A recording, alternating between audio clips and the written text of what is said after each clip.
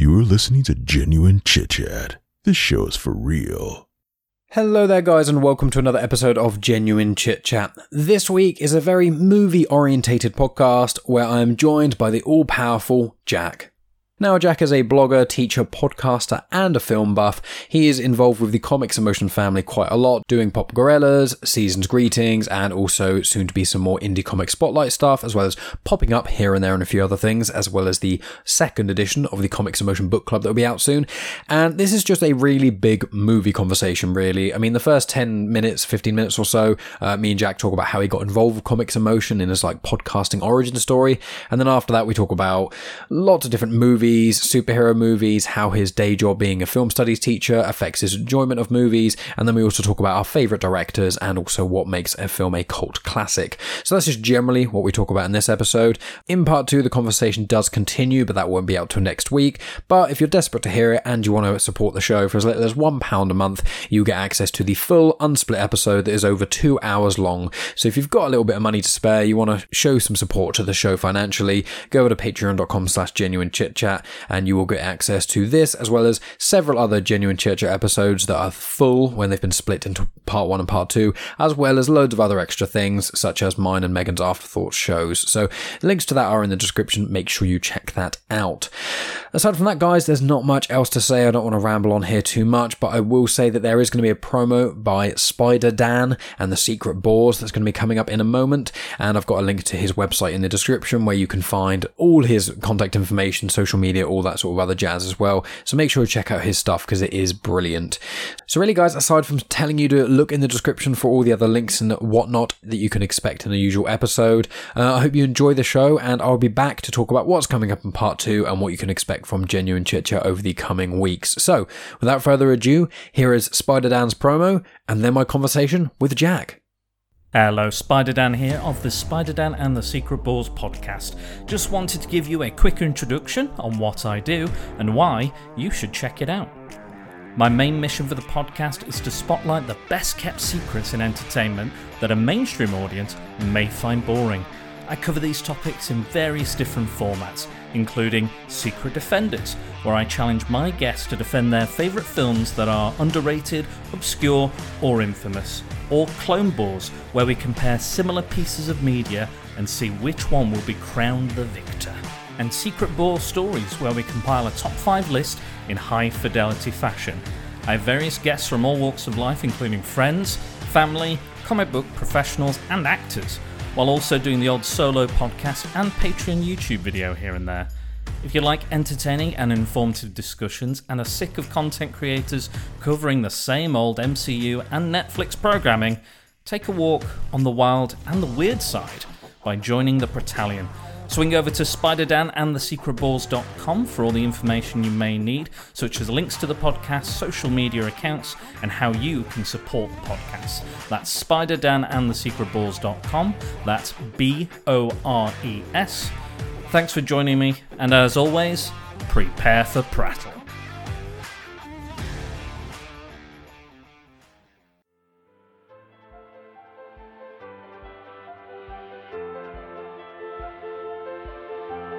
Welcome to Genuine Chit Chat, where we have honest conversations with interesting people.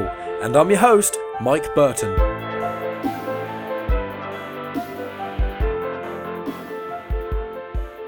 And here we are for another episode of Genuine Chit Chat. I don't think I've said that at the start of a show in a long time. That's weird to say because I normally waffle on in the intro about those sort of things.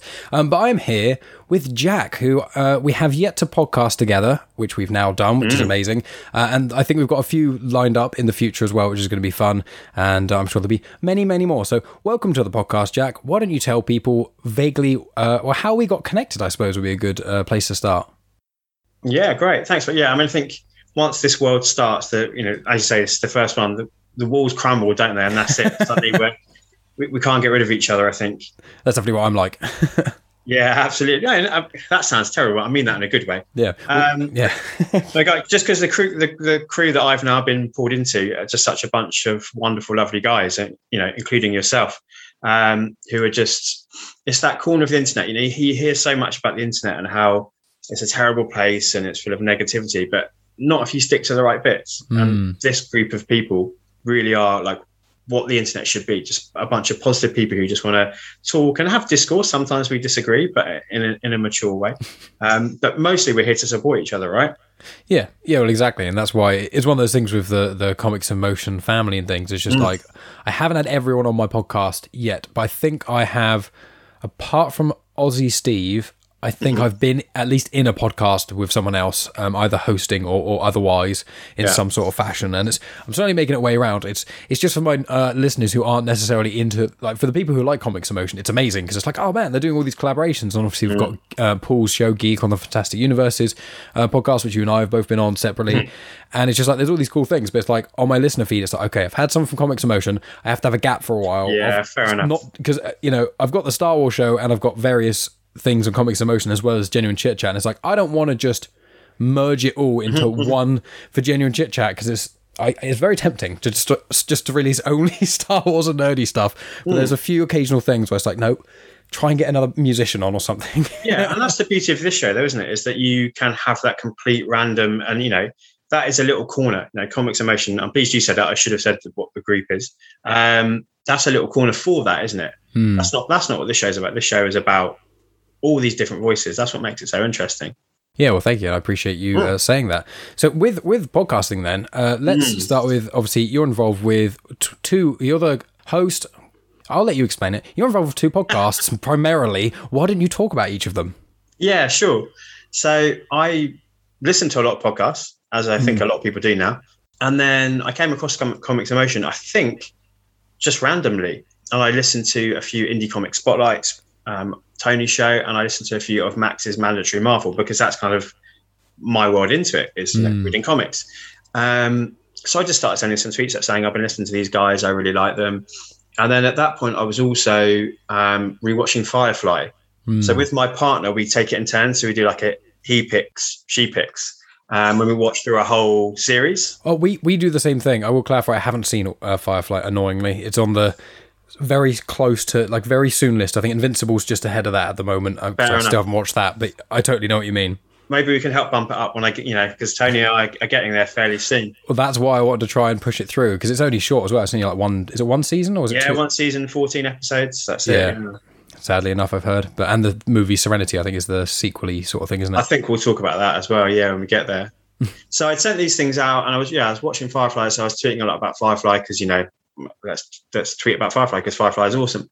So Tony cottoned on to both these things and put them both together. So just came at me really and just said, do you want to come on and talk about some Firefly comics? Luckily, my fandom had taken me to the point where I had actually read those. And that was my first appearance. So I sort of leapt at the chance really to do that. I've never gone back and listened to it. I listened to it when it first came out, but now I feel like I'm a bit more experienced. We're nearly a year now past that point. It's a bit cringy. I think I'll just pretend that's amazing, that the content of that episode. But so I went on with Tony, and that went well enough that we stayed in contact and just kept talking.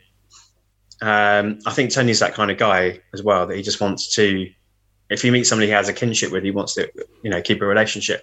Mm-hmm. So we were chatting and talking about other things we could go on together. And then Max got in touch as well and invited me on his show too.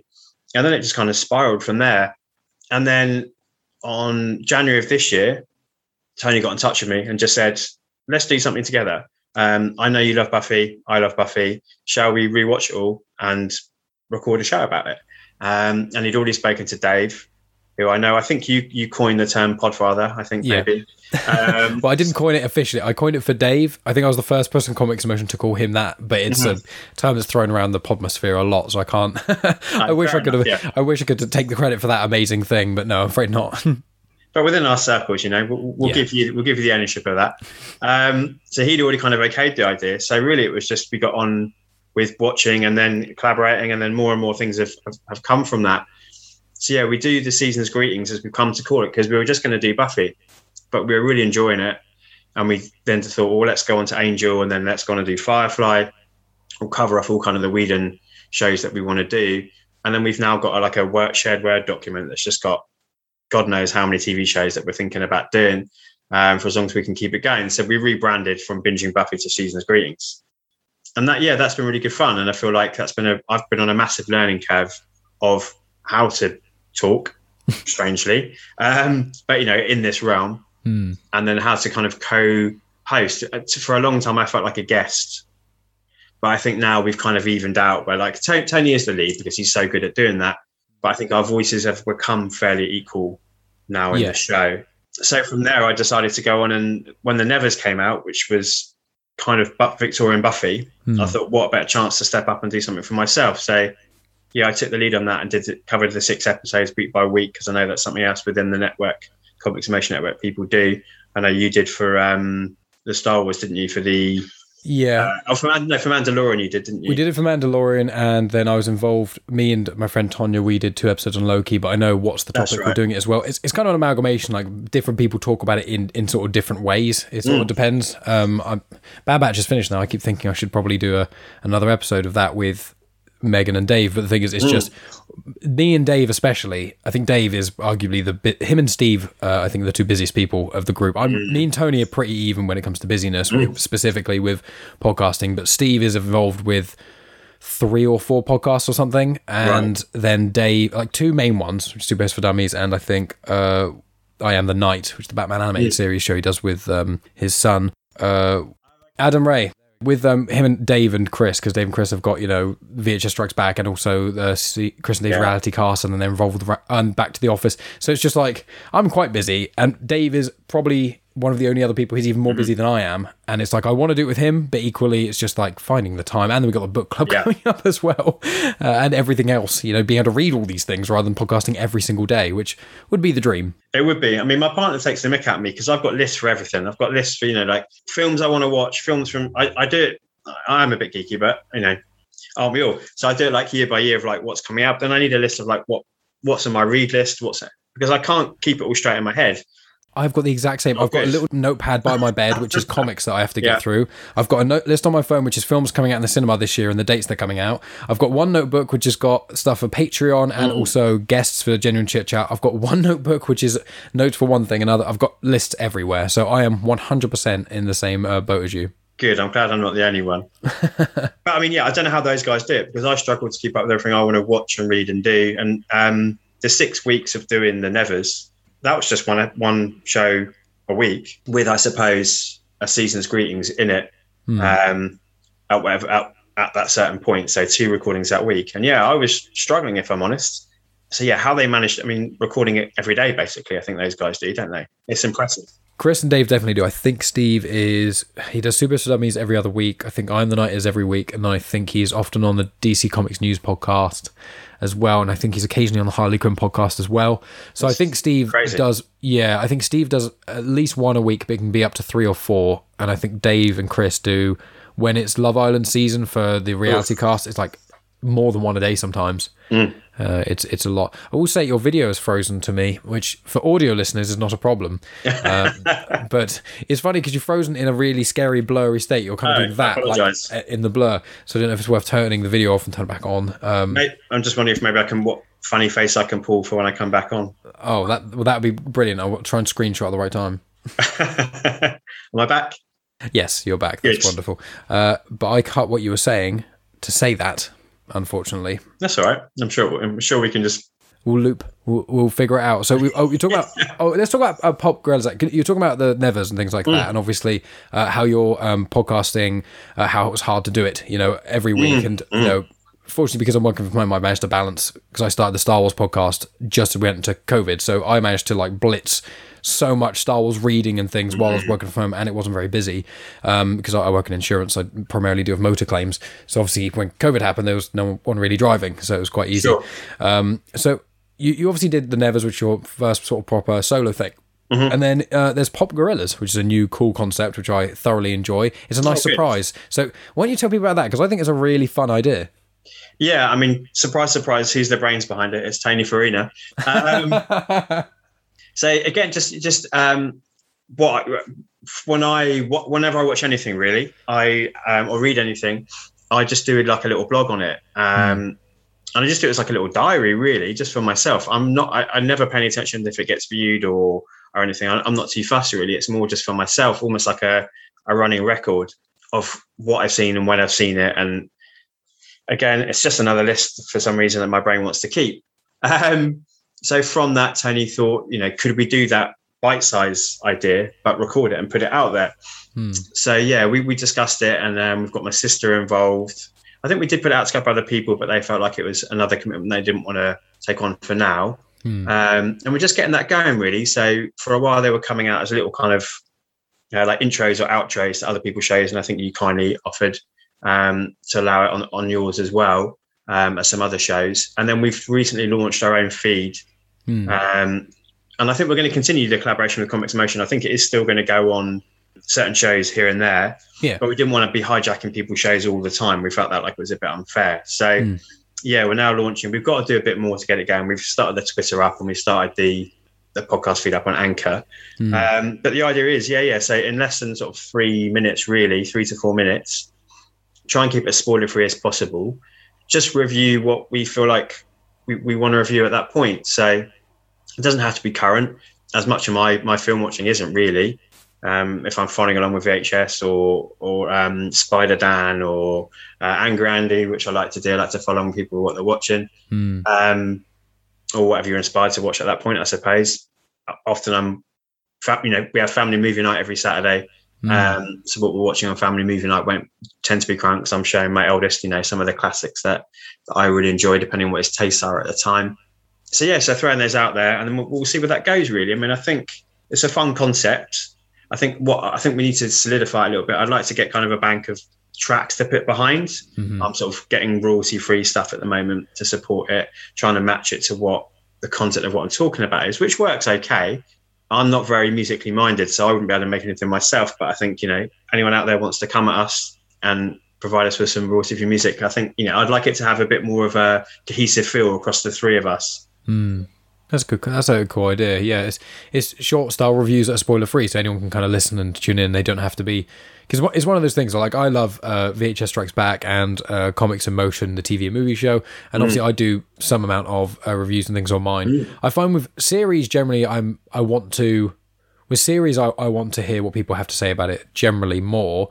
And if it's a film, I find if it's a film that's in a universe or in a franchise, I really like hearing people talk about it. When it's an individual film, it's kind of a dependent, like a lot of sci-fi films and things I love hearing people talking about. But when it comes to like comedy films, like I've listened to a few podcasts where they talk about comedy films, but it's like listening to two people talk for an hour about a film that's an hour and a half long that's funny is nothing against people who make this content or consume it. Is completely fine. I get it somewhat, but for me personally, I'm just like, I don't care enough for being blunt.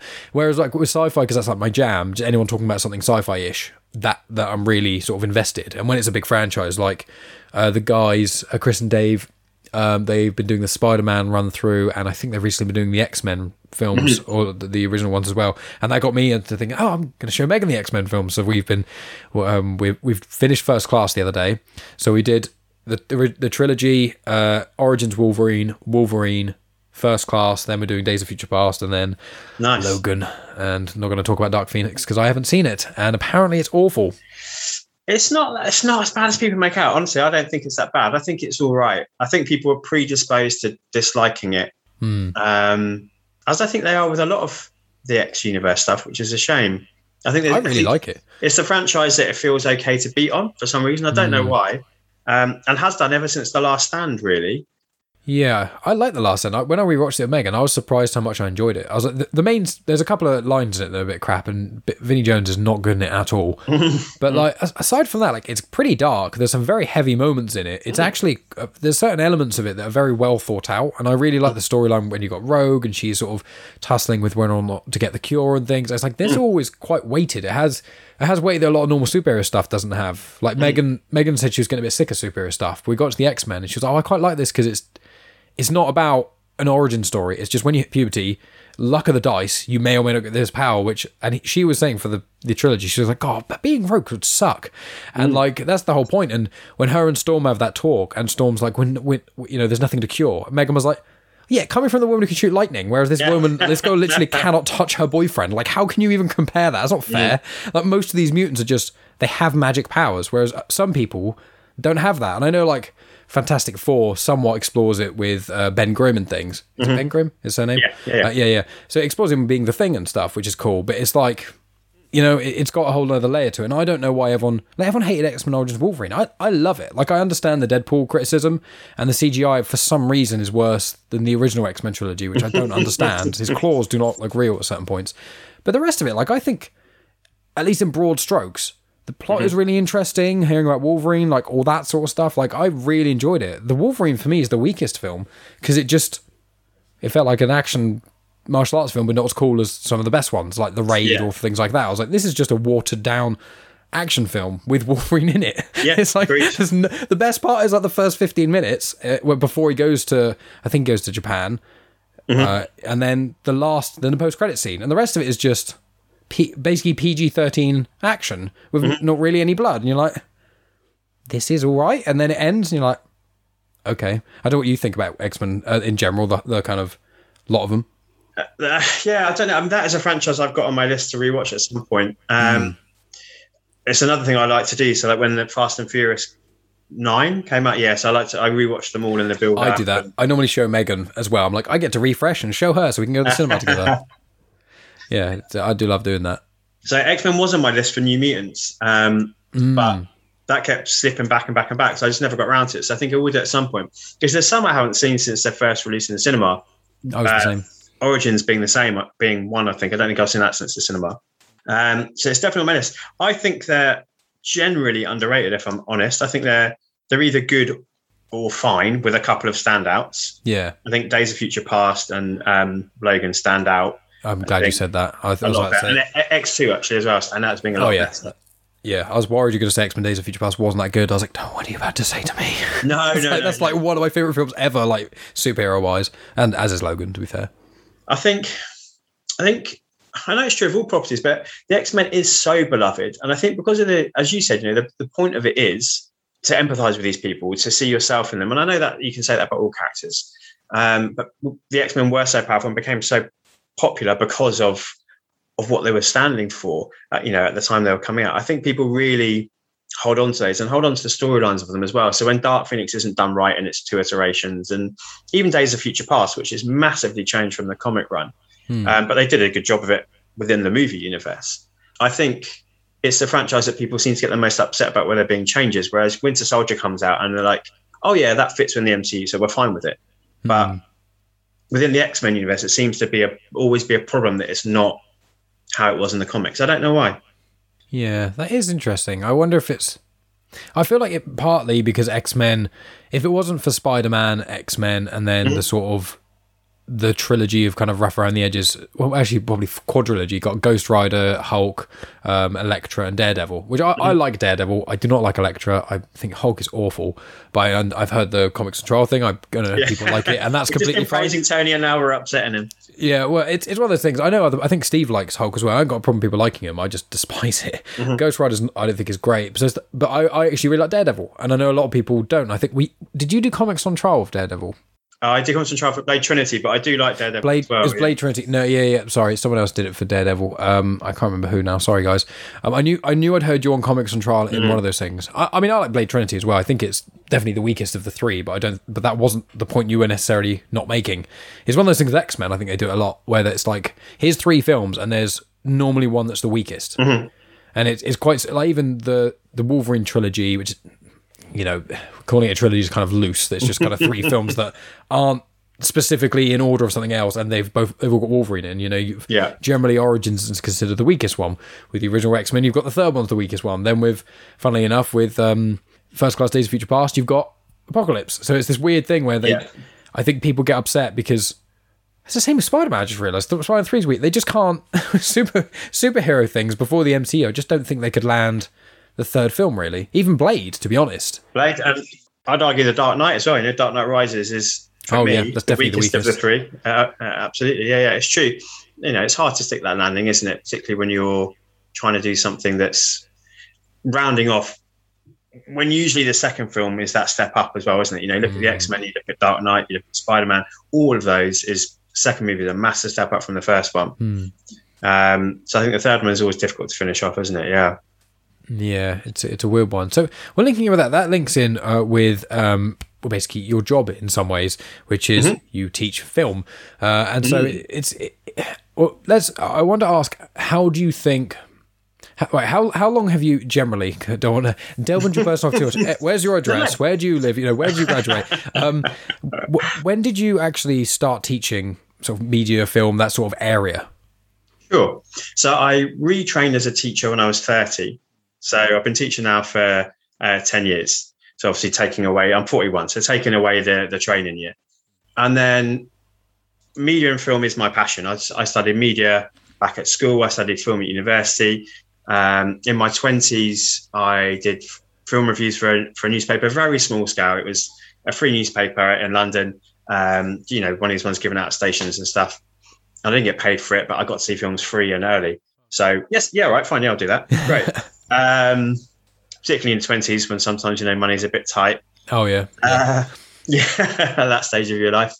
So I've always been involved in that realm, really. And I just got a bit dissatisfied with doing an office job, if I'm honest. So I looked into joining the fire brigade and applied for that and got through to the interview stage, but didn't get any further, unfortunately. And I did that twice. I just thought, this obviously isn't going to work out. The interview for that is really interesting. It's all about like kind of scenarios.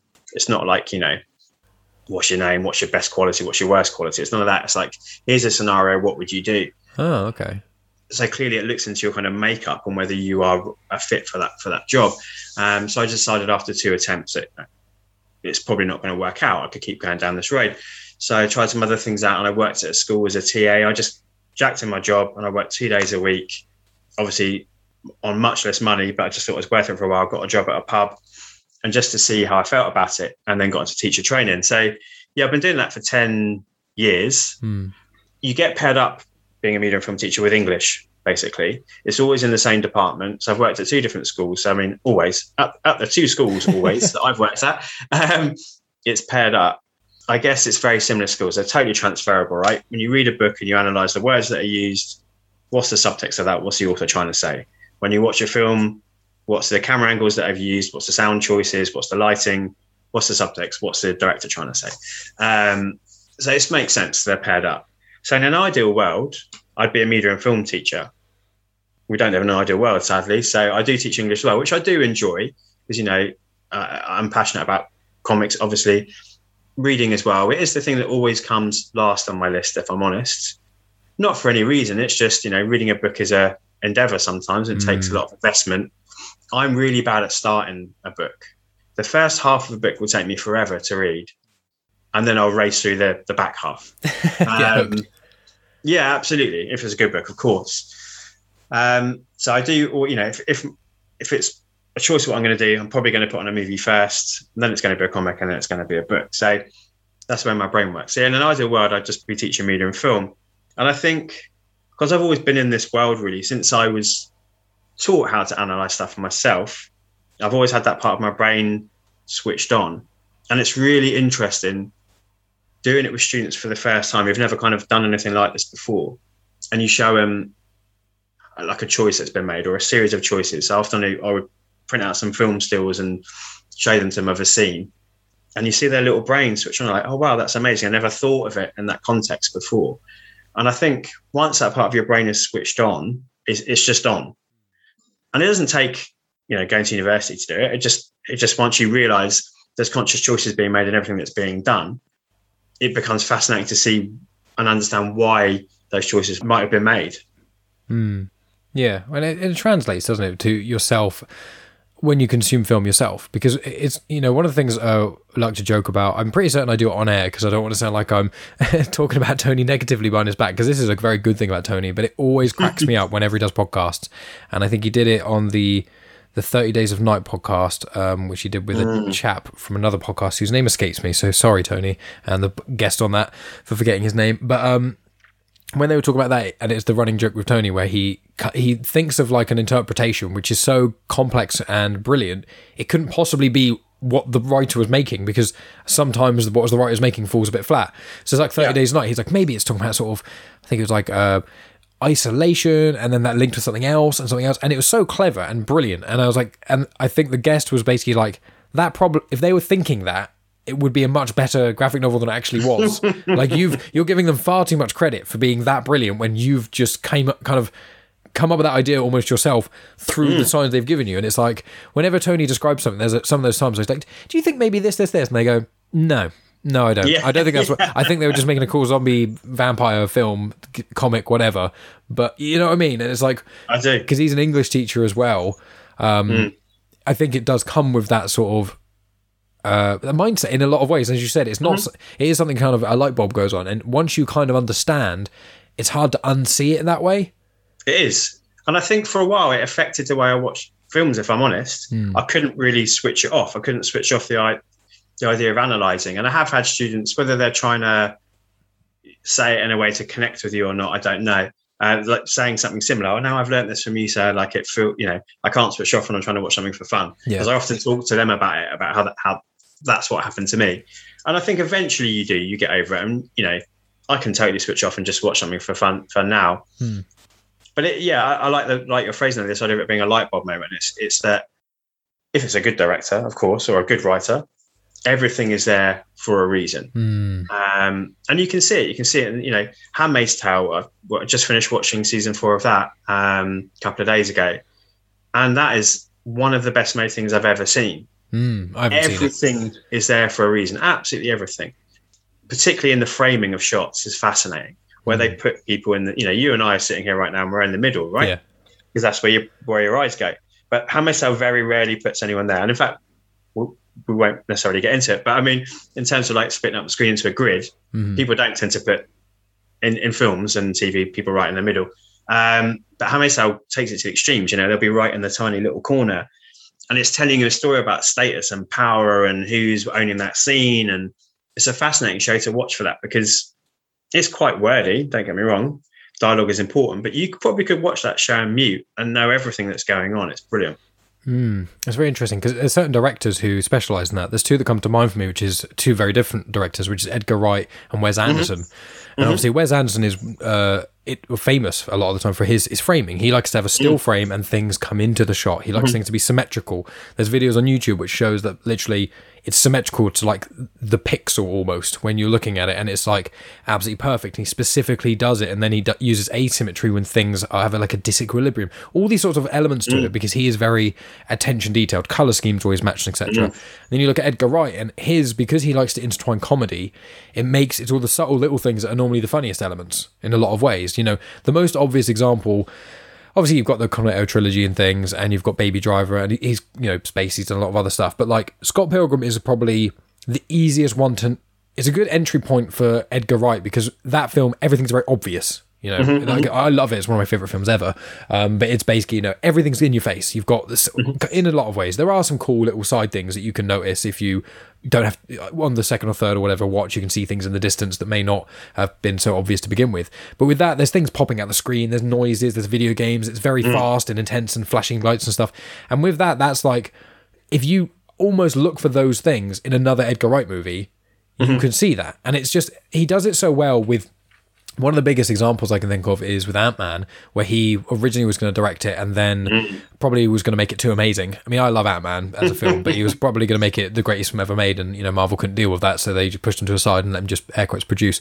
And then there's the scene where Ant-Man and the Yellow Jacket are fighting, and it's the Thomas the Tank Engine bit, and it's just one of the funniest, most brilliant scenes there is, I think, in the MCU of just, it's so intense, the music's coming and it's, oh my god, the train's going to hit you, and then it's like, oh, but they're tiny and it's a toy train, it couldn't do any damage at all. And it's that thing where it's all perspective and how it's filmed and things gives it a level of tense, but you kind of realise at the last frame, go, wait, isn't that Thomas the Tank Engine? And then it hits and zooms out and you're like, oh, I see. And Edgar Wright, I think, it's almost opposite to Wes Anderson in a lot of ways, the filmmaking, but they both pay attention so much to what they do, and that's why I think they have such a cult following. And I think that's why so many people are such big fans of theirs, or certain people. I think Wes Anderson has a lot less people who like him. Megan isn't overly a fan. I absolutely adore him, whereas Edgar Wright, most people like Edgar Wright movies that, like, in general, it's hard to find someone who hates Shaun of the Dead, because that just means your film taste is terrible. I'm sorry. It's one of the best films ever. Sorry, listeners, it's one of the best films ever made, But I don't know what you think about those two, and any directors that you really enjoy or anything. Yeah, I mean, I'm on the same page with you. I think they're both brilliant. I mean, I think I understand why people don't like Wes Anderson, because everything's mannered, right? It's 100%. Very controlled. It's all very controlled. He often comes into that criticism of like emotionless, which I understand but don't find. But I mean, my favourite filmmaker is David Fincher, who also comes in for the same criticism too, that his films are cold and they're distant. And they're not. It's just he's another one who's meticulous and he controls what's happening in a scene. And if you don't connect with the way that he's telling his story through camera work, through framing, through his cinematography, less so through performance, I think is the issue, really. Not that people aren't great in his movies, they always are. I think I can understand why people feel like they're kind of being kept behind a wall. Like Michael Mann gets it as well. People say that his films are emotionless and they're always at a distance. Which films has Michael Mann made? He's not one who springs to mind. He is his big, most famous one, but he did Miami Vice. Oh, God. Wait, I haven't seen that Black film. Hat with Chris Hemsworth is fairly much. He did Ali with Will Smith. I don't think I've seen any of these films. Okay. I think I'm a film buff and I've never even heard of Michael Mann. I'm going to have to subtly look him up while you're talking, because I imagine I've probably seen one random film of his that's like I'm sure you have. really small. But please continue with Michael Mann and other directors similar. No, yeah, I mean, I think, I just think I understand. Whereas Edgar Wright is much more populist, isn't he? And I don't mean that in a bad way. I think, we could debate indie versus mainstream, and both have their absolute merits. But he knows how to capture an audience, doesn't he? Yeah. Everything he does is about drawing you into his world, because the stories he tells ultimately are about the people in the middle of them. So I think, I understand like why, where one is more broadly and widely appreciated. I mean, I think, you look at Wes Anderson, like he said some fascinating stuff about like, I'm turning into teacher mode now, about like the symmetry of his shots and stuff. And my brain's immediately going, oh yeah, he must be a fan of German expressionism cinema and silence. I'm sure he's got influences from silent cinema and Murnau and blah blah blah. This is the mode my brain goes into when I'm teaching. The students I get them at 16 for film studies, 16 to 18, and very often, obviously, they're students I've taught earlier on at school to English, and without fail, every year I'll get somebody that says, you're like a different person, you're a different teacher when you're doing film studies. You've taught me for 3 years English, and thanks, I got my GCSE. To which I say, well, you got it, so you don't need to thank me. But like you're a different person to teach film, and of course I am, because I'm coming alive, because it's my passion. I absolutely love it, and it's a whole different ballgame, isn't it? You're doing something you love. Oh yeah, 100%. I mean, it's one of the reasons I love podcasting so much. I just looked up Michael Mann. The only film I've seen of his is, it's not even Heat. I haven't seen that either. It's Public Enemies. Oh, okay, yeah, with Johnny Depp. Yeah, which I enjoy. I didn't think it was amazing. I liked it much more on the second watch than the first watch. But yeah, I mean, the thing with films and directors and whatnot, it is. There's so many things. I've got about 3 questions in my head all at the same time, and they're all pushing up. One's about the teacher thing, and one's about this, and one's about that, and one's about all kinds of stuff, which isn't good podcasting. I should have written it down in some sort of vague order. But when it comes to talking about film, I find whenever I've got Megan a lot more into films since we've been together, especially because we've been through pandemic and there's basically nothing else to do really, is there? So we've watched the MCU, Lord of the Rings and Hobbit extended editions, lots of sort of big hitter movies and things that just kind of need to be seen. And the X-Men films. It's kind of like stuff that's either going to be important for MCU stuff that we're going to watch. Like I made her watch all the Spider-Man films, even though she wasn't the biggest fan, because she loves Tom Holland, and that's kind of probably the best Spider-Man so far. So you go back and you watch kind of Tobey Maguire do a really good job, but he wasn't perfect. And then Andrew Garfield do a really good job in a different way to Tobey Maguire, who still wasn't perfect. And then you've got Tom Holland, who just smashes it out of the park for both of them. And she obviously watched them and she's like, oh, these aren't quite as good. But when she watched... Do you mind if I say what is in a trailer for Spider-Man Far From Home? If you haven't seen it, I won't. I've seen it. So okay, that's cool. So minor spoilers. I know there's some listeners of mine, Tonya Todd's one of them, who absolutely despises hearing any spoilers of any kind for anything, which I respect hugely, but I just can't adhere to because I'm weak. But for the next 10 seconds, I'm going to quickly say something that's in the Spider-Man Far From Home trailer, Tonya, in case you're listening.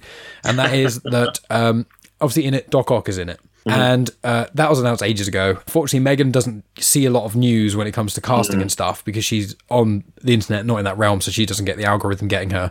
Whereas I obviously am, so I get all the news. And I saw that the guy who played him, whose name is, can you remember his name? Alfred Molina. There we go. I'm glad I had you here for a reason, just for me to talk about films and me just point at you and you say an actor's name.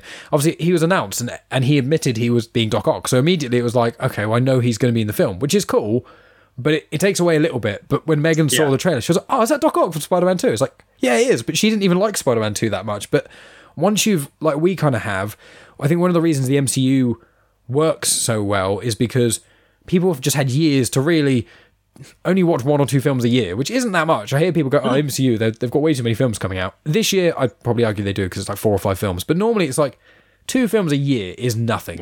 As like an afternoon. And it's like you just keep up with that vaguely. And when these big films come out, because you know all these connective tissue and stuff, it means so much. And I think with us who, obviously I'm younger than you are, but you know, still grew up watching the big hit of superhero films. You've got, you know, the Batman films and Superman and stuff, but I mean like post 2000, you've got X-Men, Spider-Man, and all this other things. When the MCU comes along, it's like, oh man, I wonder if they're going to incorporate this element or that element, or how they're going to do this bit. And obviously reading comics adds another layer and that sort of thing. So I just think I've managed to loop that background to talk about Megan about 6 times in this conversation, funny enough, because I think it's just because I've been watching the X-Men films and I just want to talk about them, which is ruining it.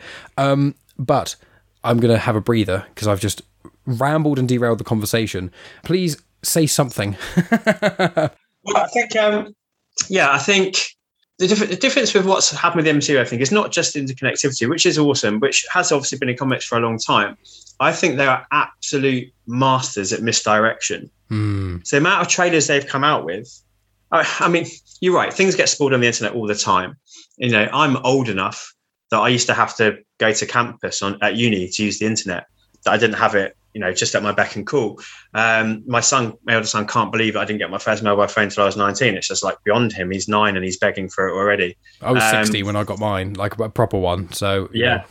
But yeah, so I've got vivid memories of walking to campus and logging on and going on to comingsoon.net and looking at trailers and film news and all that kind of stuff, like in those kind of early days. So you're right, things do get spoiled, but they're really good at that kind of misdirection, aren't they? I mean, you know, Infinity War was a great example with them all running out of the Wakandan like forest, and you had like Hulk there, and none of that's in the movie because it couldn't be, because that moment doesn't happen. So they've specifically created that scene for the trailer in order to throw people off the scent that actually we're not really going to get Hulk in this movie. We're going to have Mark Ruffalo in a Hulkbuster suit, and they're really good at that. That misdirection. I keep using that word. I was trying to think of another one, but I can't. English teacher, you know, please don't send your kids to me. They're also really good at putting like little teasers out there, you know, like mentioning a name. Oh, well, you know, so-and-so is in talks for She-Hulk, and they'll see how the internet deals with it. And if the internet seems to like it, suddenly it's announced, you know, oh, Tatiana Maslany is now cast as She-Hulk. They're really good at that as well. I think, you know, this has been leaked.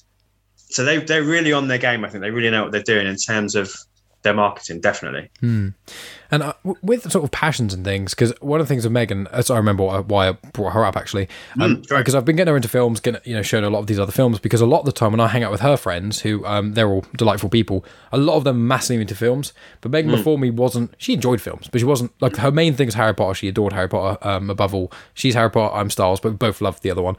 And it's like, when we hang out with our friends, often they talk to me about films a lot, because we've got like we've got a film poster up, which is like a scratch off poster, 100 films, and you scratch them off when you watch them and things. It's got Shawshank Redemption, but it's also got like In Bruges and stuff in there. Green Mile. I may well have the same one. Oh, probably do, yeah. So it's really cool and stuff. And I've got like hundreds of DVDs and Blu-rays and things. So whenever people like film, the first thing they do when they come into the lounge is go, ooh, and then look through that and basically ignore Megan and just talk to me for like ages about film. And I've noticed that at the start, because we've been together for over 3 years now, towards the start of our relationship, she wouldn't necessarily try and get involved that much because she just didn't have the background knowledge. But because now she's been a part of so many conversations with films, and because she's now seen so many that somewhat at least relate to them or have some sort of connection, she's much more involved with that. And I think, that's a big part of it as well, is I didn't really realise until dating Megan that there's so many films that connect to so many other films, but also how some people just aren't that into films as much a lot of the time. And I feel like it's similar in some ways with music, because I didn't get into music as much until I got into heavy metal, and then once I got into that, then I liked pop music more, I liked this more, I liked everything else more. And I think it's the light bulb moment is that with one's own interest and passions, sometimes it could take years for you to be into something. Some people can force you into it. It doesn't really work. You know, the amount of people that I've shown certain bands to, and they're just not that into it, but then they get into other bands years later, and then get into the bands that I'd recommend them prior, and people have done that for me. And I think it's a weird thing with people of like being into that passionate thing that you love, and films. You rewatch a film years later, and because you're in essence a different kind of person as you were before, in some ways, it hits in different ways. So with you being a teacher, obviously that must be quite a big thing, where when you were younger you watched the film and like, oh, this is sick, and then you watch it later and you're like, oh, because I noticed XYZ, maybe it's not as good, or even vice versa. That's definitely true. I mean, obviously that's one of the key features that we do on Seasons Greeting, is that we look at it through the 2021 lens. And I think that's important. I mean, I'm a bit wary of everything being criticised for being in its time and its pace. I don't think we should do that. But I also don't think we should shy away from considering what could be done slightly better and what could have been improved. Yeah, it's true. I think what you said there is really insightful. That idea of, like, things definitely change, and we have that nostalgia and we hold on to things, and that will never go away. I think, probably my top 5 movies will never change the rest of my life, no matter what comes out, because they mean the most to me. And I grew up watching Die Hard, and I grew up watching Back to the Future, and that will never change. I grew up watching Raiders of the Lost Ark. Go on, name the other two. Go on. Raiders actually isn't in my top 5. What is it? So Die Hard and Back to the Future are the two obvious. Star Wars New Hope is the other one. They're probably my top 3. I love Rocky, the original, and Fight Club probably would be my... I love Fight Club so goddamn much. And that, for me, again, that's such a moment in time. So I was 19 when that came out, and I was studying film at uni, and still that came out, and I was like, what? You can do this in film? This is amazing. It blew my mind watching it in the cinema. 1999 was a good year, man. We had Matrix and we had Fight Club. I was talking about this at work today. Literally we had Magnolia that year as well. I was saying my birthday, my birth year, 94. I was saying 94 and 99 are two of the best film years ever. Because 94, I think, was like Forrest Gump, and I think, was Shawshank 99 or 94? Shawshank sounds like 94 sounds about right. I think so as well. And then I just looking through them, I was like, oh, all these comedy films as well, and like so many. I think Four Weddings and a Funeral was either 94 or 99 as well. There's so many different films like that, and there's so many great years for them. But yeah, Fight Club, like David Fincher, like he's one of my favourite directors ever. Like I think Danny Boyle and David Fincher are probably my 2 favourite directors ever, I think. Okay. Like I love Wes Anderson movies, but Danny Boyle, when I watched Trainspotting, that changed my life. Like as in, I was 15, I think. Year 10. So I was 15 years old, and I remember my religious studies teacher, in my school, because it was not a religious school at all, for religious studies at GCSE, or no, maybe it was year 9 actually, because I remember other people being in it. Yeah, just the standard curriculum one. We did the least religious one, so we did about morality and stuff. We did about like drugs, and then we did about euthanasia, abortion, those sorts of moral questions to do with law and etc. And we talked about drugs, and one of the things we had to go on Talk to Frank, the website. And went over there and looked up loads of information on drugs and stuff. And I remember talking to the teacher, my RS teacher at the time, and he mentioned Trainspotting, and he was like, oh yeah, it's a very good film, it's interesting seeing about addiction, blah blah blah. But he was like, that toilet scene is horrendous, and I was like, okay, I know there's a weird toilet scene. So I watched it when I was probably a few months later maybe, and the toilet scene didn't bother me at all, but the whole sort of view on addiction and how, like, I'd seen, I think at that point, because I've got 2 older brothers who are 17 and 20 years older than me, so that's how I've seen Terminator, Aliens, all these sort of cool 80s films. I had them to show me, but like when I watched Trainspotting, it was just like, this is really, it's British social realism, so it was unlike anything I'd ever seen. I was like, this is just like real life. I knew Ewan McGregor because Obi-Wan and stuff, but I was just like, this is like, it doesn't feel Hollywoodized, it doesn't feel glamorous. This is just kind of, this is a life of a heroin addict, and it's really intense, but it's not like, oh, woe is me, life is awful. It's kind of like, it's hard to do this. It's hard to be a heroin addict, although it is completely, for the most part, on me. It's still, there's these other factors that kind of contribute to it, and it really, really changed that, as well as a book called Heroin Diaries by Nikki Sixx, the basis of Motley Crue. That book and reading and watching Trainspotting, those two together completely changed my view on addiction, like permanently. Like I never looked at addiction in the same way because of that, and they're both about heroin. So even something like a film, it can change how you perceive the world, and that's what a lot of good films of social commentary can do and things. Agreed. I mean, Trainspotting's on our list that we teach. And it's a brilliant one to do. So we're looking at showing that to 16, 17-year-olds. Yeah. Obviously, depending on their age when they're watching it. And it came out when I was 16. So we're all at that, it came out in 96. So we're all at that sort of age. It's the perfect time to see it. Agreed. I would argue it's probably a flawless movie. And I'm with you, it's 5 stars. I love it. It's not one I go back to and watch a lot because at times it's a pretty harrowing watch. I do go for a phase watching it a lot. yeah. I mean, I think, when it came out, everyone did, we all had that poster on the wall. I had the poster. Choose Life. All the lyrics, choose life, choose a fucking great television, all that sort of stuff. Yeah. I had that poster on my wall for probably about 10 years. Good. I'm glad that continued past my generation too. And you're right. There's so much that's going on in that movie. There's so much that's being said. And that's what's fascinating when I'm teaching is that you can look at Trainspotting on a surface level and enjoy it, but there's so much more that you can investigate and look at in there as well. And then you start building in the kind of the historical context for the students and what was going on in England at the time it was set, and then also the time it was made and why in 96 are we making a film set in the 80s and what are they trying to... So yeah, you're right. There's so much to say. Danny Boyle is amazing. And I think what is an inspiration about him is that he can jump from genre to genre, and still produce the quality that he does. And I think he's almost, I'm trying to think how to word this properly. There's a wonderful scene in Once Upon a Time in Hollywood, which I know is divisive, but I absolutely love it. I haven't seen Once Upon a Time in Hollywood. Okay, so I won't. This isn't a spoiler. Don't worry. That's fine. I trust you. It's on my list. I've got it on Blu-ray, but it's a big Tarantino film that I want to watch, but it's obviously quite long. Yeah, it is. Yeah, it is quite long. But there's a wonderful scene where they're talking about like the process of acting. And a character says like, "Well, if you change how I look, people won't recognise me. They won't know it's me." And the director's like, "Yes, you'll be acting, darling." And there's a lovely moment in the movie where like it's a real wake up call for the character. And I think Danny Boyle is like as a director, like he almost disappears into his works. Like I do prefer Fincher, but a Fincher movie is a Fincher movie. It's his movie. You can see stuff in it.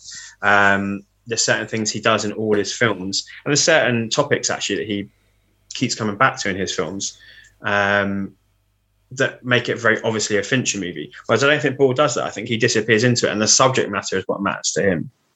There's an awesome YouTube online that you may have seen. I don't know. It's by the Nerdwriter or Nerdwriter1, I think his name is. I don't think I've heard of that, no.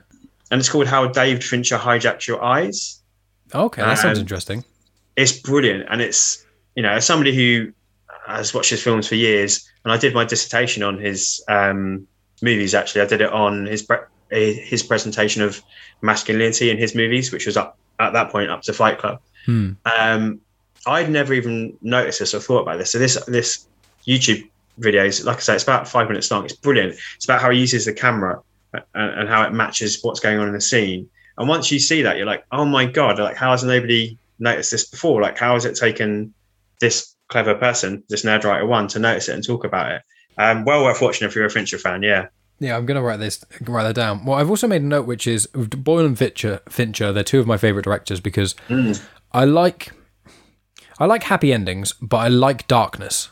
I would rather a film brings you up, bluntly fucking destroys you, and at the end there's a glimmer of hope, and it ends kind of like that. Like Children of Men is quite a lot like that. I fucking love that film. And that's very much like that. I really like I think Danny Boyle a lot of the time is quite gritty, even in the films that are different genres. I haven't seen, I think, is it Catch Me If You Can? No, that's a completely different film. It's a film of Ewan McGregor, and it's like a comedy film. He made it after Trainspotting. Yeah. I haven't seen that. Yeah. What's that called? That's The Downwards with Way. Cameron Diaz, that is with, isn't it? Yeah. It's like a Bonnie and Clyde type. Yeah, I haven't seen it. I saw it had mixed reviews when I looked it up ages ago, but I've seen like Your Shallow Grave, 28 Days Later, Sunshine, the main Trance, the main hitters. But like I think Danny Boyle is gritty, and he generally always has one really uncomfortable scene. In Trainspotting, I mean there's a couple in certain films, but like Trainspotting I think is the baby scene. In Slumdog Millionaire it's the eyes and the burning scene. In Trance there's a scene where someone gets their fingernails pulled off. It's like they're not it's not like Saw level or anything like that. It's just a scene that makes you feel uncomfortable because it's so close. It's real. It could, all of these things realistically could happen to you. The baby one is depending on what part of the baby one. The start of the whole baby scene is absolutely harrowing and horrendous, and that can happen to anyone, you know. But obviously, when you see it on the wall later, not so much, but still, it's obviously all connected. Whereas I think David Fincher is very much darkness. David Fincher, I find, like, I haven't seen all his films. Obviously, I've seen Fight Club. I've seen his version of Girl with the Dragon Tattoo, which is one of my favourite films ever. I love that. And he's done so many others, which I'm mainly blanking on right now. What do you have a favourite? Seven? Have you seen Seven? Yeah, Seven is probably his most famous one, isn't it? I'd argue. Zodiac. Zodiac's the only one I didn't like. Oh, okay. I watched it. I think my hopes for it were different because, slight spoiler alert for people, obviously they didn't catch the Zodiac Killer. It was never a thing. And which is quite famously true to life. Well, yeah, exactly. But I didn't know that going into it. I'd heard vaguely of the Zodiac Killer, and I was like, oh, cool, film about the Zodiac Killer. I'll watch that 2.5 hours, and then it ends and you don't know, and it's like, oh, yeah, okay, yeah. It was like, well, that was kind of not. I don't want to say waste because it's quite insulting to everyone involved in that film, including him, and obviously people enjoy the film, but it was like, oh. It was just one of those endings. I was like, really? And it was just really unsatisfying. But that's on me for not knowing my history. And obviously that's what everyone in the film felt like. And that's kind of the point. But it was like all his other films have kind of got, you know, something. There's a bad guy of some vague description. Sure. And they generally get the justice in some sort of horrendous way. That's generally like Girl with the Dragon Tattoo. Like the rape scene. It's awful, but then they revisit it and flip it without spoiling it for other people. And that, although it's very hard to watch, it's kind of that, for me, it's that very dark, sadistic part of me that's like, yeah, you fucking deserve that. It's like, I don't want to watch people get harmed, but when it's someone who's a piece of shit and they deserve it. Oh, yeah. And it's in a film, I can watch most things in film. So I think that with Fincher, it's kind of almost, let's watch horrible things happen to people and then they kind of get what's coming to them. Whereas I think Danny Boyle was more like, here's a person which is going through life, but let's just push the envelope quite a bit, into how far obscure it kind of goes. Whilst most of his films realistically could happen, that's kind of the point. And I think that's kind of the difference in there, is like David Fincher is kind of pushing the line slightly further for a more consistent amount of time. And I think that's why I quite enjoy both of them. Yeah, that's really interesting. Yeah, I think that's true. I think, Boyle lives in a realm of reality, whereas perhaps Fincher is more surreality. But interestingly, probably makes his films more realistically than Boyle does. I think the techniques Boyle employs are much more showy, much more surreal. Really interesting. I'd say go back and watch Zodiac, right, and do it from the perspective that it's a movie about obsession. Right. Forget the fact it's a serial killer at the middle. It's not really about that. It's about obsession and how the three main characters, the three men, can't forget about this case. Yeah. And then you think about it in terms of like David Fincher is famously an obsessive man and does 90 takes and all this stuff. I think it's a bit of a cathartic movie for him in that way as well. Not that it's changed him. I believe he still goes on and does all the same amount of takes. If you listen to what Ben Affleck says about Gone Girl. Oh, that's another film of his I love. That is an ace movie. Yeah, it's one of those weird things. Yeah, I like with films. I call myself a film buff, but then I've made this joke on the podcast before, where it's like I'm a film buff, and then you say it to anyone, and they go, "Oh, really? Have you seen these three films?" You're like, "Nope, nope, and nope." Oh, but what about this really favourite film? No, I haven't seen that. Have you seen Citizen Kane? No, I haven't actually. Oh, have you seen this? No, sorry. And it's one of those things. So I'm always a little bit hesitant to call myself a film buff, but I've seen like so many. It's interesting. I think that term gatekeeping has become prevalent in recent years. And I think there's lots of terms that become prevalent, which I think are a bit rubbish, but I think that's a really important one. And I think if you're a film buff, if you love watching films, it doesn't matter if you like watching the same 5 films. If they're the 5 films that mean the most to you and you love watching them, then you're a film buff. I don't believe that you need to have seen this list of movies to consider yourself a film buff. I think it's rubbish. And I think anyone who kind of gatekeeps in that way, but I don't know what I don't know what they're getting out of it. We're having discourse, and you've seen films I haven't seen, and I've seen films you haven't seen, and it really doesn't matter. I mean, clearly you're passionate. Clearly you love what you love, and you can talk about from a place that is as a fan, but also as somebody who has got interested into how that film has been made and what's the process behind it, and who's the director, and how do their films link together, and clearly you're a film buff because you've gone past the point of just like, oh, I've watched this movie, that was all right. Yeah, there's a lot of films I've watched a lot of times as well, and that's fine too. Yeah, for different reasons and things. Well, I appreciate you saying that anyway, but with passion and sort of linking in with cult classics is something I want to talk about because I'm quite intrigued by it. Now, Megan, there's normally two ways that Megan will say she won't like a film. One is if something really, really, really weird happens in it. Like, have you seen the film Sorry to Bother You? I haven't. No, that's the telephone exchange. I really recommend it. It's unlike anything I've seen before. It's absolutely incredible. It's the guy from Get Out. He's in Get Out. He's not the main guy. He's you've seen Get Out, I assume. I have, and he's in Atlanta, isn't he, with Donald Glover? I haven't seen. I think he is. Okay. No, I think I remember someone saying he was. But in Get Out, he's the guy who's got the helmet on. And he's the one who says "Get Out" to Daniel Kaluuya's character. Well, Sorry to Bother You is amazing. I really recommend that. And this is not going to be a spoiler at all. But something very weird happens in it, and Megan enjoyed the film until this point. And if there's a scene which loses Megan, it's very hard to get her back on board again. Even if it's right at the end, if it's near the start, whatever. If there's one moment where she really doesn't like and pulls her out, it kind of ruins the whole experience. Whereas I'm a lot more forgiving because there's a lot of films I've seen which have some scenes, more so the Star Wars, the prequel trilogy, which are just annoying and, maybe not crap, but there's a couple of, most stuff for Jar Jar or Anakin and Padme is just a bit weak and it takes you out a little bit, but the cool bits for me are much better than the low bits in a sense. Sure. But for her, if a weird thing happens, or if if she knows it's called a cult classic beforehand, she won't intentionally dislike it. But even films I show her and I don't tell her she's a cult classic, she was like, I wasn't really a fan of that. I thought, and she was like, what do you think of it? And I was like, oh, I love it. It's great. It's a cult classic. She's like, that's why I didn't like it.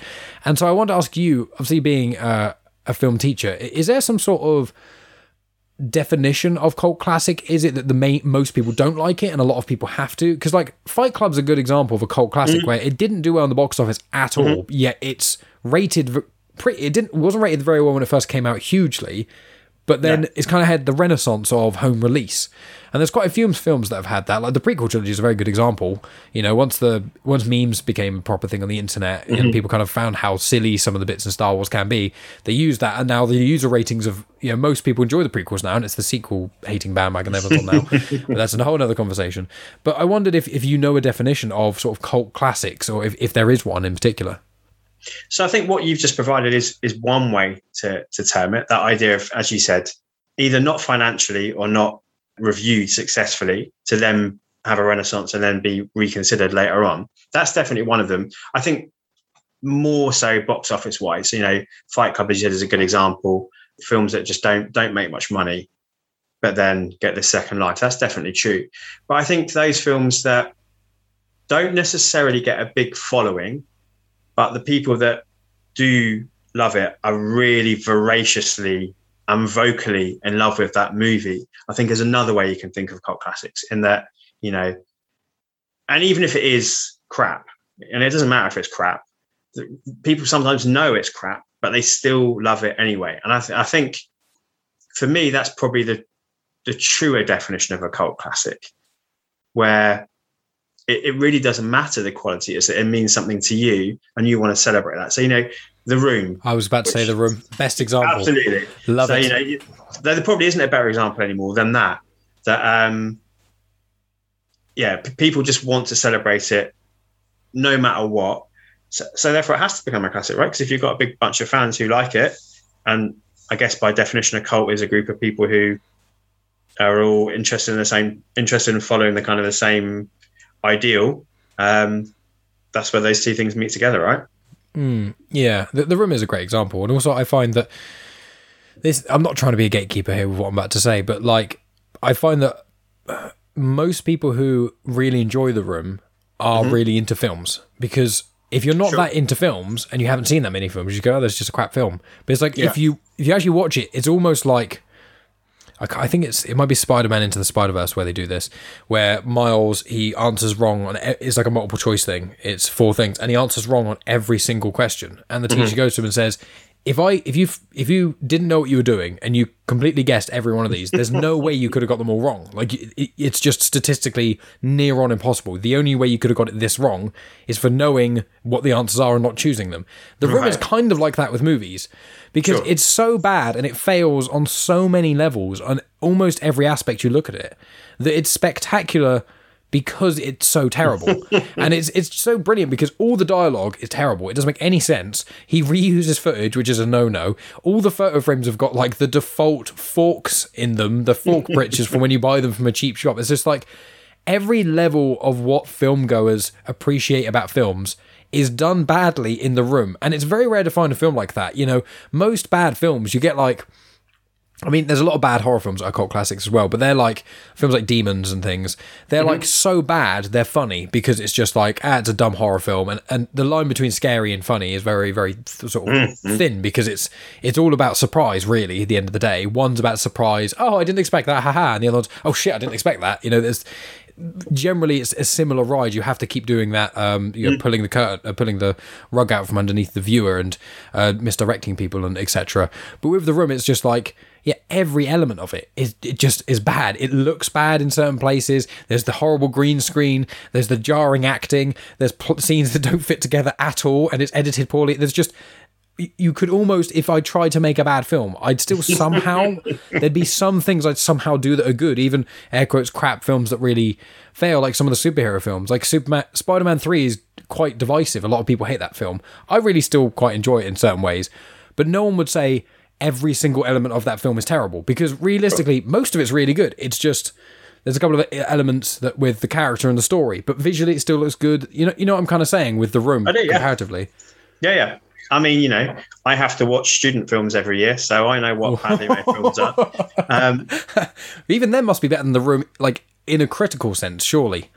Some of them. Well, let's consider, you know, they're making it with no budget, and oftentimes nowadays just on their mobile phones. Let's give them some credit that they didn't have a good budget. And well, yeah, with Tommy Wiseau having God knows how many millions. Yeah, exactly. Yeah. I think it's true, and I think I guess the other way that I think of cult as well is that, you know, you mentioning horror made me think of this, is those films which really push the boundaries. So therefore they enter that realm of, you know, kind of cult because not everyone should watch this, I think is another way to think of it. So yeah, Demons, I hadn't seen until recently, actually, and because my friend Spider-Dan was doing it on his podcast, I watched that and its sequel. Absolute joy in that movie. I think I've seen one of them. I think I've got one of them on DVD. I can't remember if I have Demons or Demons 2. But so one's in a cinema and one's in an apartment. It's a cinema one I've seen. That's the first one, yeah. That's so good. It's so bad, but it's so good. Yeah, exactly. It's so bad, it's so good. I mean, that's the famous phrase, isn't it? But there's certain films which, like, the French horror went through for a phase of this in the early aughts. I never know what to call that. I hate the term noughties. I hate the term aughts. But I mean, what do you pick? The zeros. Early 2000s, I guess. Yeah. That's probably the better way to say it. Quite. So yeah, French horror. So I was really interested in watching a lot of them. And there's a film called Martyrs.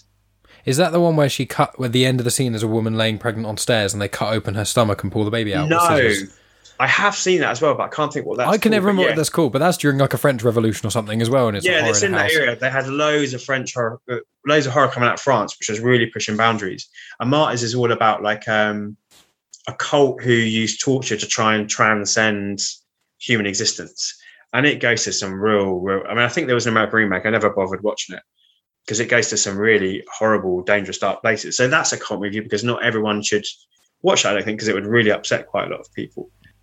So yeah, I think there's a few different definitions, really, and I think all the films that you've mentioned and we've been discussing fit into it in different realms. But I guess in all of those, you're right. The key factor would be you need to be interested in the medium in order to seek them out. I want to seek out this film that everyone talks about that I haven't seen, or I want to seek this film out that is meant to be so bad it's good, or I want to seek this film out that is really going to push my boundaries and make me see something in a new way. And that's something I like doing, like whether it be Martyrs or, it's funny, isn't it, how often it is horror.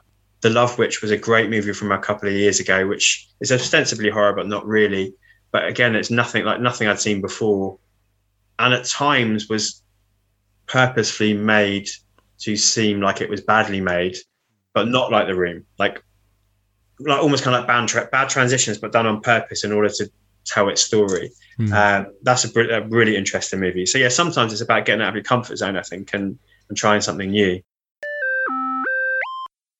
And that's the end of part 1. Thanks as always for tuning in, guys. Part 2 will be out next week at the same sort of time, but as I said in the intro, if you cannot wait for that, or you just really want to support this show and appreciate how much work goes into it, go over to patreon.com/genuinechitchat, and for as little as £1 a month, which is like $1.30 or something, you get access to hours and hours of additional content every month, including early access to any of these episodes I split into 2, so the full unsplit 2-hour-long episode is already on Patreon, and you get access to an RSS feed, so you can put that in the podcast app of your choice, and then you get access to all our Afterthoughts episodes as well that me and Megan do at least once a week, where we talk about either some new movies we've seen at the cinema, which are spoiler-free reviews, or we talk about TV series, or some, we did an X-Men rewatch, Megan never seen the X-Men film, so we did those, Spider-Man, lots of things that either are nerdy or just not nerdy stuff, films like Little Miss Sunshine and Knocked Up, 27 Dresses, that sort of thing, so it's quite a wide berth of stuff. If you want like a nice mini movie show that episodes are only about 10 to 15 minutes long generally each, with a few that are a bit longer than that, and you want to support the show, and you want early access to Genuine Chit Chat episodes and a few other bits and pieces,